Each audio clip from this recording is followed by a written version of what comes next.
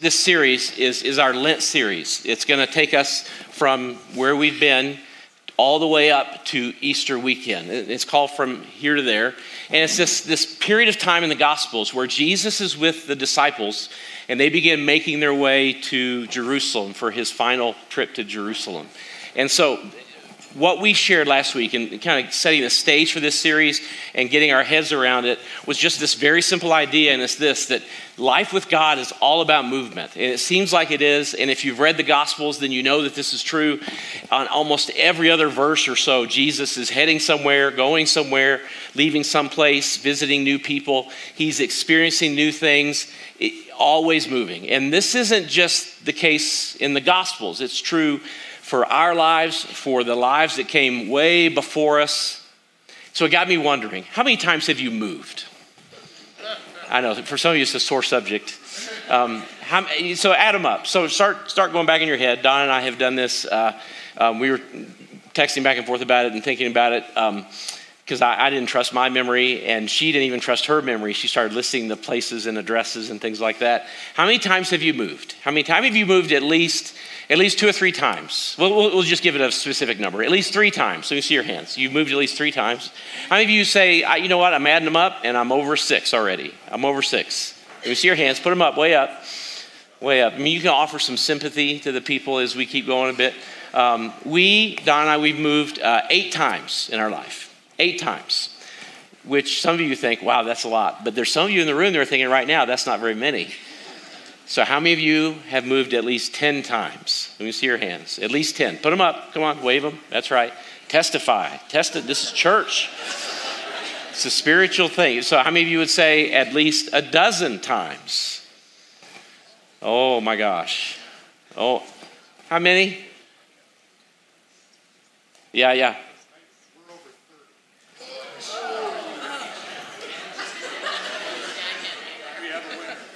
Yeah, we have a winner.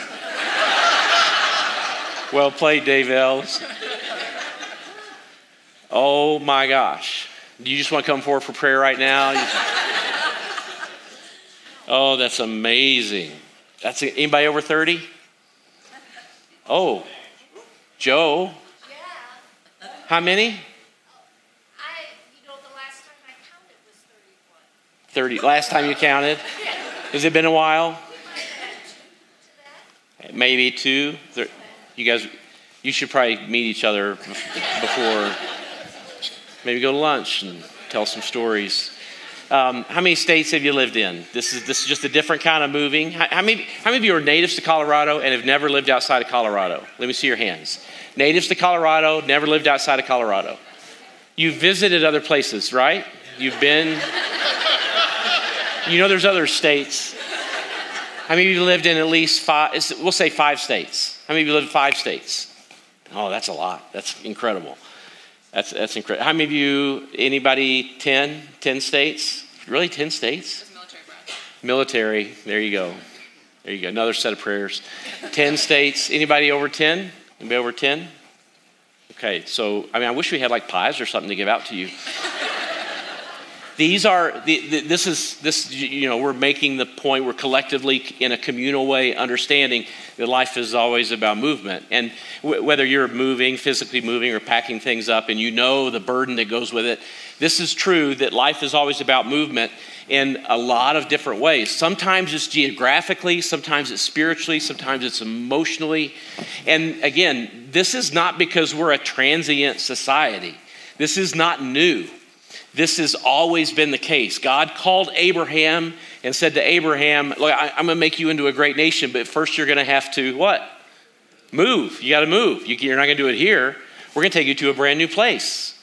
And this is as ancient as it becomes. This has always been the case. God is about moving. And not only is life with God about moving, but as we see with Abraham and the disciples and me and you, God is always taking us to new places, always new places. Sometimes they're old places, but they're new again. It's like the old saying, a man never stands in the same river twice. Either the man is different or the river's different or both. God takes us to new places. And most of the new places that God takes us to, we don't even want to go there. Some of them we do, And some of them we go because we're called, and sometimes we go because we want to, and sometimes it's both. We go because we know God is leading us there, but we still don't want to go. God takes us to brand new places. This week and next week, we'll be in one chapter in the Gospel of John that helps us understand this in a deep and thoughtful and powerful way. And this moment in the Gospel of John, Jesus is beginning to make his way toward Jerusalem. This happens in all four of the Gospels near the end of Jesus' ministry, his final from here to there. His final journey into the hot spot of Jerusalem that is going to eventually lead to his crucifixion, his death. And so in this chapter, a story begins to unfold, and Jesus takes the disciples and some very close friends to a very new place. And I have a feeling that they don't want to go there either. And the first leg of this journey that Jesus takes them on is from life to death. We used the same graphic for a variety of different things last week to help set up the series. But this part of the journey with Jesus is from life to death. Jesus talks about death a fair amount. He says that if you want to follow me, you have to take up your cross, this instrument of death. He says, here's the deal. If you want to find your life, then you're going to have to what? A euphemism for death.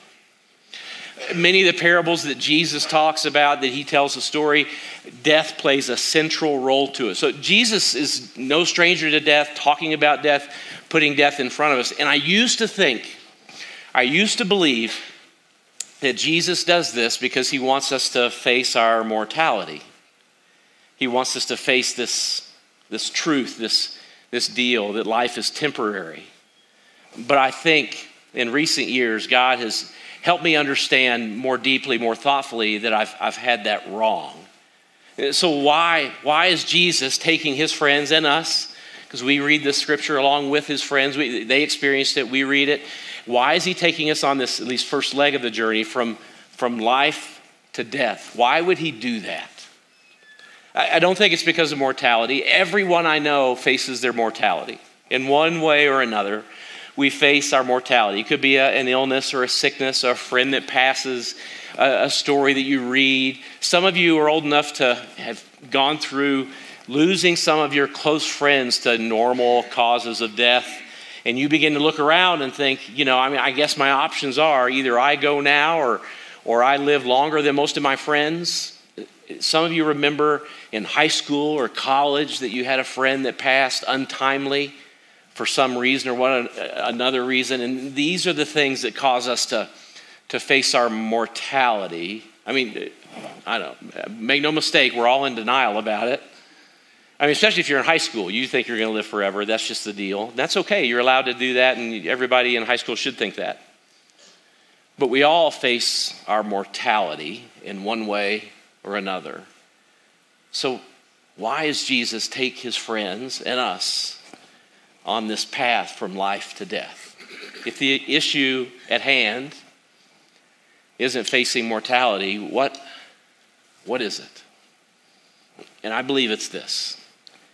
The problem at hand, what Jesus is doing, the reason he does this in so many ways, parables, stories, teachings, in this whole chapter, John chapter 11, is because we think that when it comes to life and death, that we already know all we need to know about it. And our understanding of it isn't correct. It isn't right. It's askew. In fact, we don't even know what we don't know about life and death. Because we see it around us, because we read about it, because we hear about it, we think we have all the pieces put together, but we don't. In other words, we have come to all kinds of conclusions about how this works. And those conclusions lead us to value the wrong things, to pursue the wrong objectives, and to walk down paths that we think are God prescribed, and they're not. They're not at all. This is just the first leg of the journey in John chapter 11. The second leg is, not surprisingly, from death to life.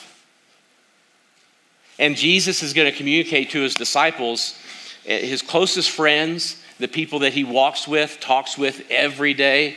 He's going to communicate to them that not only do you have this backwards and wrong, and not only do you come to all kinds of conclusions about this that aren't true, you don't have this right either. In fact, you have a whole theology around what it means to move from death to life. They do. It's a part of their belief system. It's a part of their theology as Jewish people, at least this part of the Jewish people. And you have this backwards too. And so he's going to slowly but surely, and he has been throughout his ministry, pulling threads away from that theology and undoing it. But you and I, we have to come to this story in John chapter 11 with open hands and open hearts if what Jesus has to say is going to land in our lives. And we want that, don't we? I mean, we want what Jesus has to say to kind of reach in and rearrange a few things in our hearts and our minds and maybe shift our values a little bit, because for some of us, the values that we have about these things, life and death, they don't really find their way into the practical, everyday part of our lives. Now, if you know the story, then you're going to have to do what I needed to do in thinking and prepping for all of our time together this week and next week. You're going to have to sort of just suspend all the stuff you know and just go along for the ride and let the story kind of unfold. Don't rush ahead, don't move forward. Just let the story unfold. And as the story begins to unfold, the very first verse of John chapter 11 is this. A man named who? Lazarus. A man named Lazarus was what? Now I've already got questions. I've got questions and the text doesn't answer all of them. But we're starting here. And my questions are simple ones. I want to know some things like, well, what kind of sick? How sick is he? I mean, is he like miss a few days of work kind of sick? Or is he like hospital sick? How sick is Lazarus? Now I know some of you are thinking, does he not know where the chapter goes? I do, but you do too, and don't go there. Just leave it alone. Just stay with the very beginning of the story, and John unfolds this story with this. A man named Lazarus was sick, and I want to know, how sick was he? This is the question we've been asking in dozens of ways for the last 3 years, right? How sick? How sick is he? How sick is she? Do you remember the first person that, I'm not going to say the C word, I've committed to not saying it. You remember the first person that got tested positive and what you thought about them? I mean, it's a new kind of leprosy 3 years ago, wasn't it? How sick? How sick are they? And what does it mean? What's it going to lead to? What's the impact? What kind of call did you get? What kind of test results told you? How sick? And what does this mean for my life? What does it mean for the future? What does it mean for how I feel? And throw out contagious and all those other factors. This is not enough information for me, and it probably isn't for you either. And so John just lays it out. Lazarus, he was sick. You've got questions, so do I. So John gives us a little more context, and he says this. He lived in Bethany. Bethany was a couple miles outside of Jerusalem with his sisters, Mary and Martha. Now we know something about the family. These are friends of Jesus. They weren't casual acquaintances of Jesus. They were close friends. And the Gospels tell us some stories about Mary and Martha. Now, Lazarus is only mentioned, shockingly, surprisingly, only mentioned by name in the Gospel of John. That's it. No other gospel has his name. The name Lazarus is in another parable, unrelated maybe, some think not. But Mary and Martha, we know something about them, and they're disciples of Jesus. In fact, they were probably a part of the group of women that helped finance the disciples and their ministry and their efforts Because some of the disciples had jobs before Jesus said, come follow me, right? You remember some of their jobs. What were they? Do you remember? Fishermen. Another one was a tax collector, the two most well-known. They all had jobs, but when they're following Jesus, they can't work. So, how does that go down? How are they eating? How are they living? Well, all historians believe that it were people like Mary and this Martha, who through their efforts financially supported and actually made it possible for the disciples to do their thing. Financially, that's how it all started, because of the efforts and the goodwill and the generosity of women. Mary and Martha, they're dear to them. And so this is not just a casual group of friends of Jesus's. These are people that knew him well, probably deeply connected to the lives of the disciples. John gives us a little more context in case you don't remember who Mary and Martha is. He says this is the Mary who later poured the expensive perfume on the Lord's feet and wiped them with her hair. Her brother Lazarus, he was the one who was sick. This incident John is going to get into in the very next chapter, and we'll get into it on Palm Sunday. And so he says, the two sisters sent a message to Jesus telling him, let's say it together. Are you ready? In the red, Lord, your dear friend is very sick. Why did they do that?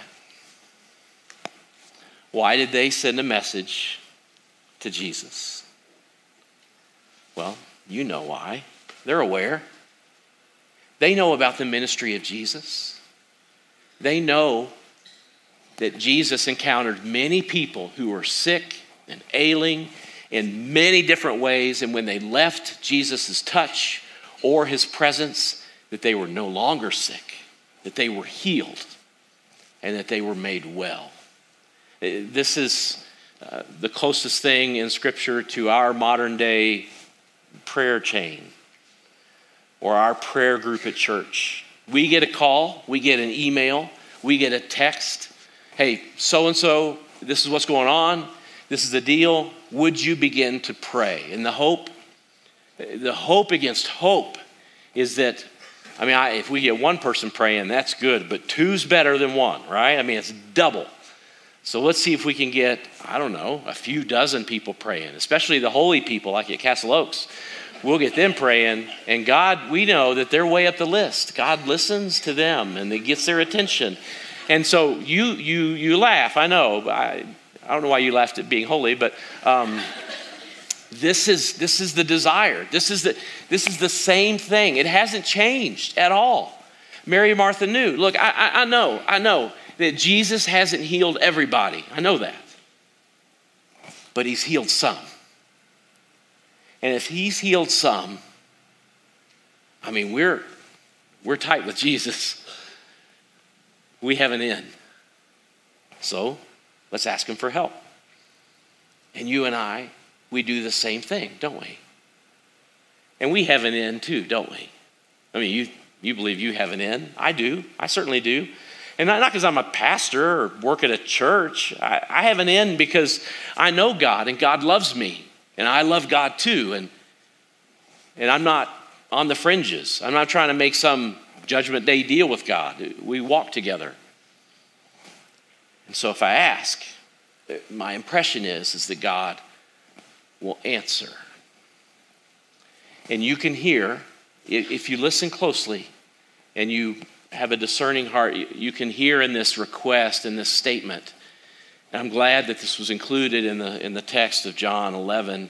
You can hear, and we don't want to be suspicious of Mary and Martha, but you can hear a little, we'll just go a little further than we should and call it maybe entitlement. I'm not calling names. I'm just saying, just see it this way for a moment. I don't know if that's the case.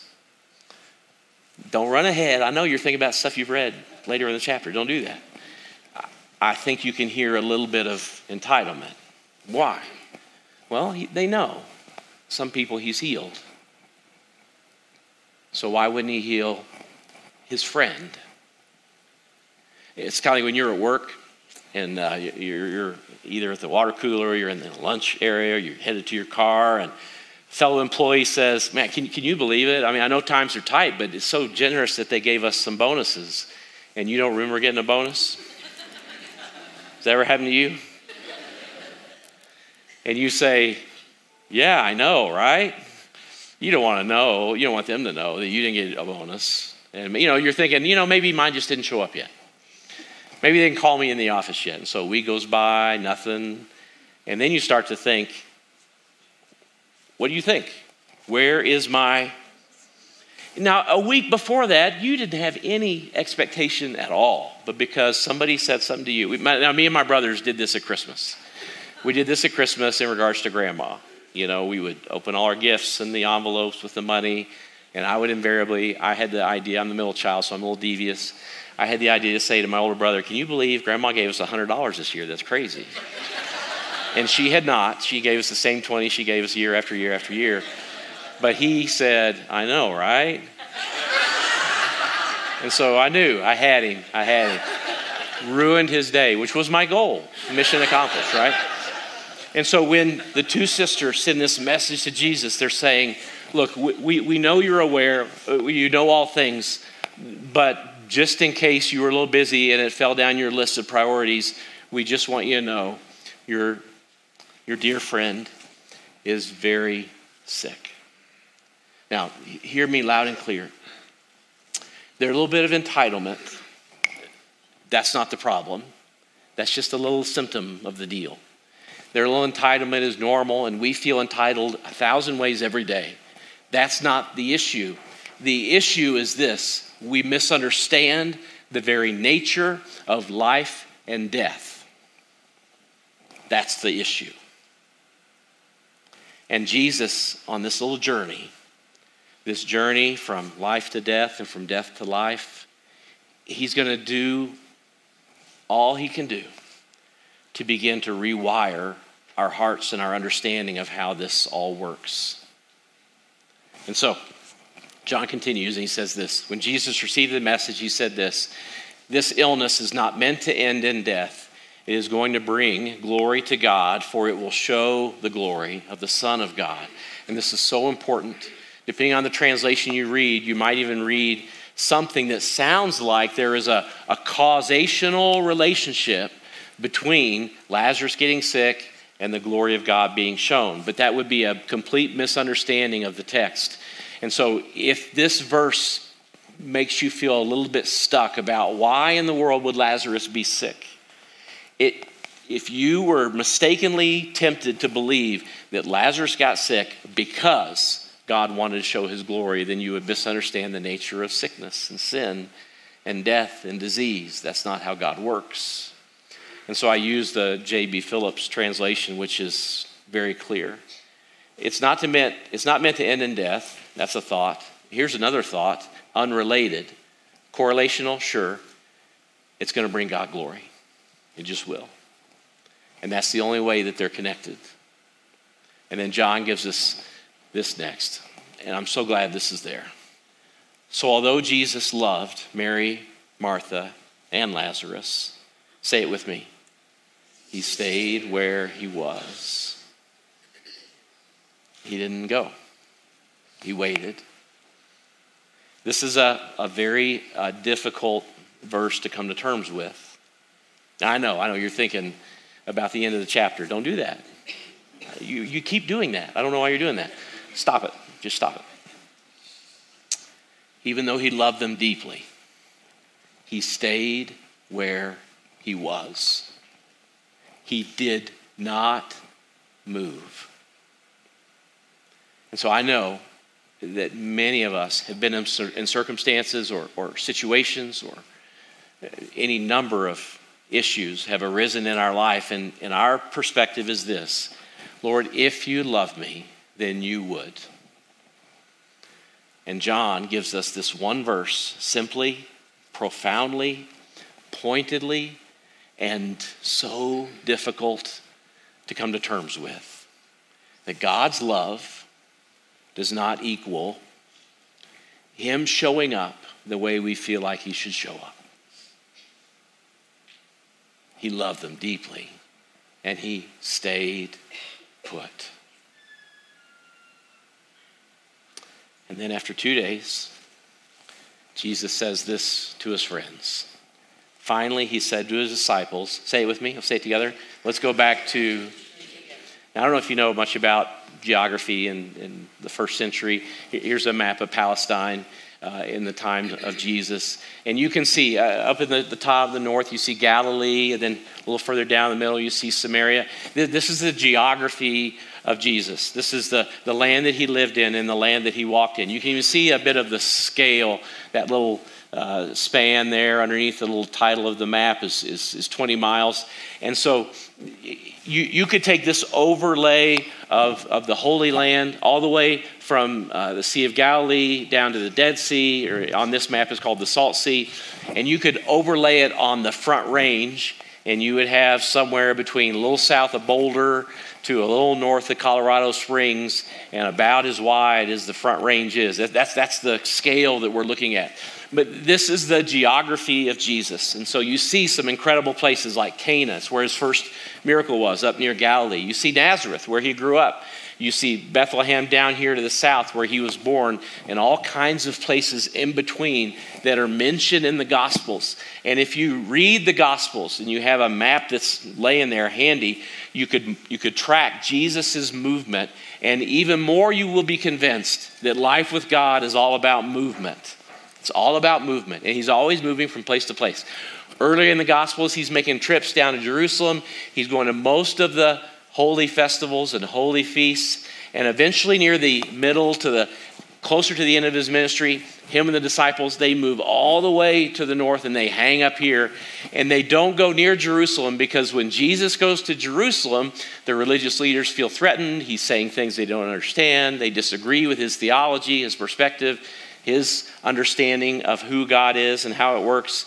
And so they stay up here, and then Jesus eventually says, he begins to make one final journey, and it begins in Luke chapter 9. He says, we're gonna, in fact, Luke says it this way, he resolutely set his sights on Jerusalem. He began to make his trip. Jesus is up north. The disciples know it's pretty hot down there. And Jesus says, very simply, let's go back to Judea. And they say this, but his disciples objected. Rabbi, they said, only a few days ago, the people in Judea were trying to stone you. But okay, so it wasn't a few days ago. If you know the timeline of the Gospels, it was more like a few months ago.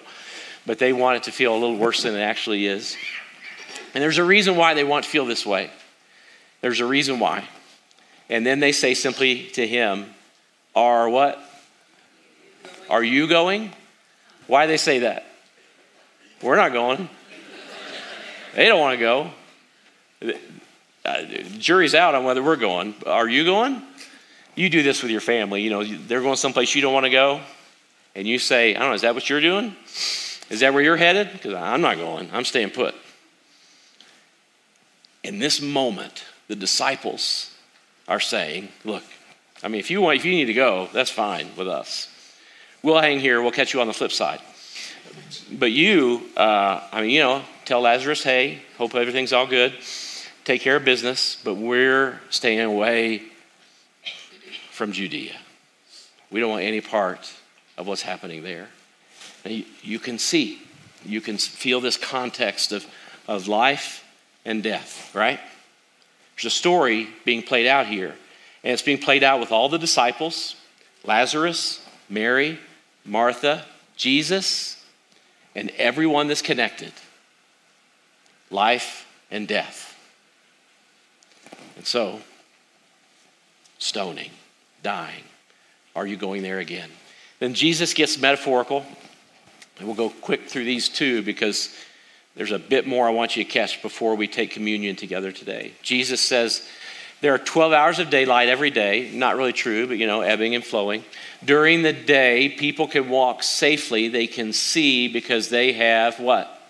The light of this world. Do you remember what Jesus called himself? You remember what John called him? The light of the world. And then he goes on to say this, but at night there is danger of stumbling because they have no light. In other words, Jesus is saying this, There's some things that you don't understand about life and death. And when I'm here, I'm going to say it. I'm going to explain it. I'm going to tell a parable about it. I'm going to say it plainly. And I want you to grasp it, because there'll be a time when I will be absent. And if you don't have it inside of you, built into the way you see the world and the way you see life and the way you see death, then you will have no light, because this perspective, this understanding is critical. And Jesus, I think, after speaking this sort of metaphorical language, the disciples started to look kind of vacant in their eyes, like, you lost us. We don't know what you're talking about. So Jesus then just simply says, so our friend Lazarus has fallen asleep, but now I will go and wake him up. What the disciples say next, I think, is hilarious. Here's what they say. The disciples said, well, hey, if he's sleeping, he will get better. He'll get better soon. And again, we see this evidence that the disciples know that Jesus is thinking about going to Judea, and they are not going to go. They're absolutely, it's all good. Lazarus is fine if he's asleep. And so this moment in time, you have to begin to ask this question: why did Jesus say it this way? We have all kinds of euphemisms for death, don't we? We have phrases that we say when we don't want to say that somebody is dead. We say things like, they have passed away. They are no longer with us. These are the respectful ones. We have a whole nother pile of them that are not respectful, or they're more funny or lighthearted that we say. We'll leave those for another message. Why would Jesus use a euphemism? We use euphemisms because we don't want to say dead. It just sounds harsh to us. We just don't want to talk about it. Polite people don't discuss these things. We have all kinds of reasons why we would use a euphemism. But that cannot be the reason why Jesus uses a euphemism about Lazarus falling asleep. Why would he say that? This truth in the words of Jesus gives us a glimpse of what we miss when it comes to life and death and life. They misunderstand it completely, and again, they don't want to go anywhere near Judea. And so Jesus sees their misconception and just simply says, look, Lazarus is dead. I just got to tell you, I guess, you guys are posts, dumb as a post. So Lazarus is dead. And then he says this, okay, don't miss it. And for your sakes, I'm glad I wasn't there. For your sakes. I'm glad I wasn't there, for now you will what? What does that mean? What does that mean? Really believe? There's a gap. There's a gap between what we say we believe and what we really believe. And that gap, whenever Jesus teaches, he's forever trying to shrink that gap. And we don't even know that gap is there until something happens, right? I mean, we all think that our hope is in Jesus. Our only hope is in Jesus until our vacation is canceled. And then we think, well, I guess some of my hope was there. All of us believe that we should be forgiving people until we have to forgive somebody.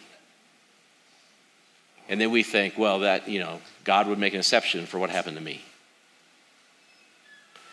What does Jesus mean when he says, I'm glad that we get to go now. You get to see what you get to see, because then you will really believe.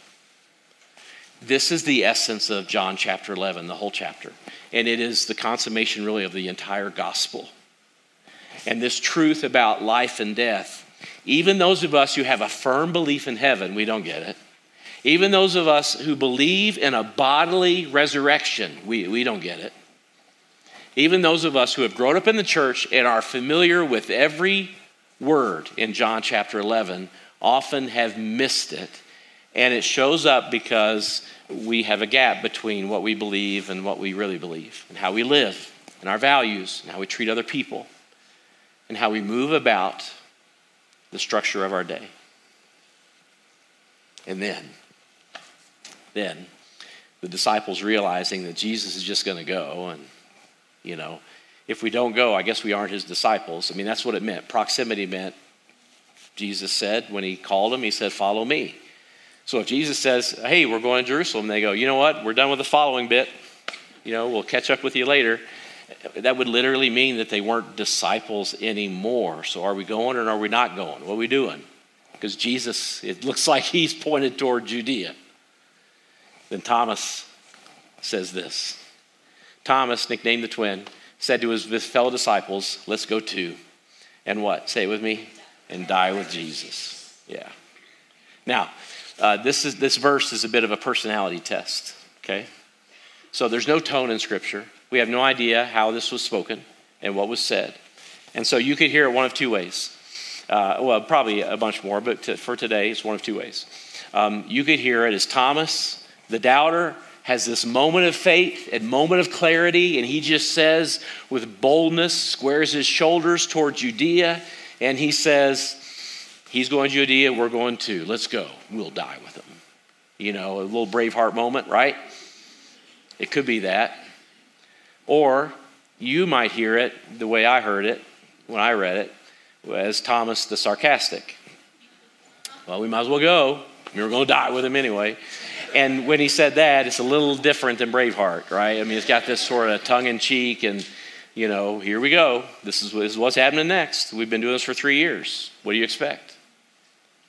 And in this moment, Thomas, the disciples, and down in Bethany, Mary and Martha and Lazarus, they are all having to face the very thing that we all have to face. And this journey that they're on is from life to death. This is why we have the communion elements on the table today. This is why this message fits with us experiencing communion. The path that they're walking toward Judea is toward death.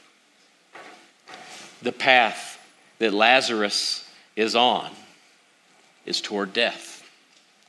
The path that Mary and Martha are having to deal with and to face is wondering, we sent word and Jesus was delayed. Why is he not here? Why has God not shown up? This is the essence of the meal that Jesus had with his friends the night before he was killed. And so in just a moment, we'll be reminded that on the night before he was killed, before he was betrayed, that Jesus sat down at the Passover meal. And in that meal, he held up the bread of Passover, and he tore it, and he ripped it, and he passed it to his friends, and he said, this is my body, it is broken for you. And then he held up a cup of Passover. And it contained the fruit of the vine. And he held it in front of his friends. And he said, this cup represents a new covenant. It is my blood. Take from it, all of you. Drink it. And together they experienced this meal together. When Paul describes the beauty, the simplicity of this meal, he says that in doing so, we remember the death and the burial and the resurrection every time. These are the gifts of God for the people of God. And so we remember the journey that Jesus has us on. From life to death. And then from death to life. So in just a moment, there'll be some people in the room, all up here at the front. You can come to them. They'll say a similar phrase to you. The body of Christ broken for you. The blood of Christ poured out for you. Knitted in our hearts, reminding us the beauty of the death and the burial and the resurrection. You're welcome to take communion in front of them right there, or return to your seat and take it with some reflection and some thought. Our hope and our prayer as we either wait in line together or wait in our seats for there to be more room in the aisles, that the milling about will remind you of the beauty of the body of Christ. Each of us are a part of it. And so, Lord, in this place, we come to you with open hearts. We pray that our surrender to you in this moment would be with open hands, simply saying to you these things. Lord, we do not know what Jesus is trying to teach us in John chapter 11, but we have a sense that it has, in fact, the very essence of life and death. And we pray that you would move us to new places the same way that the disciples were moved geographically to the region of Judea, but emotionally and spiritually to a place of understanding where their preconceived ideas of death and burial and resurrection were upended by what they witnessed. And so regardless of whatever tone Thomas had in his statement, we say it with sincerity today. Lord, we pray this simple prayer.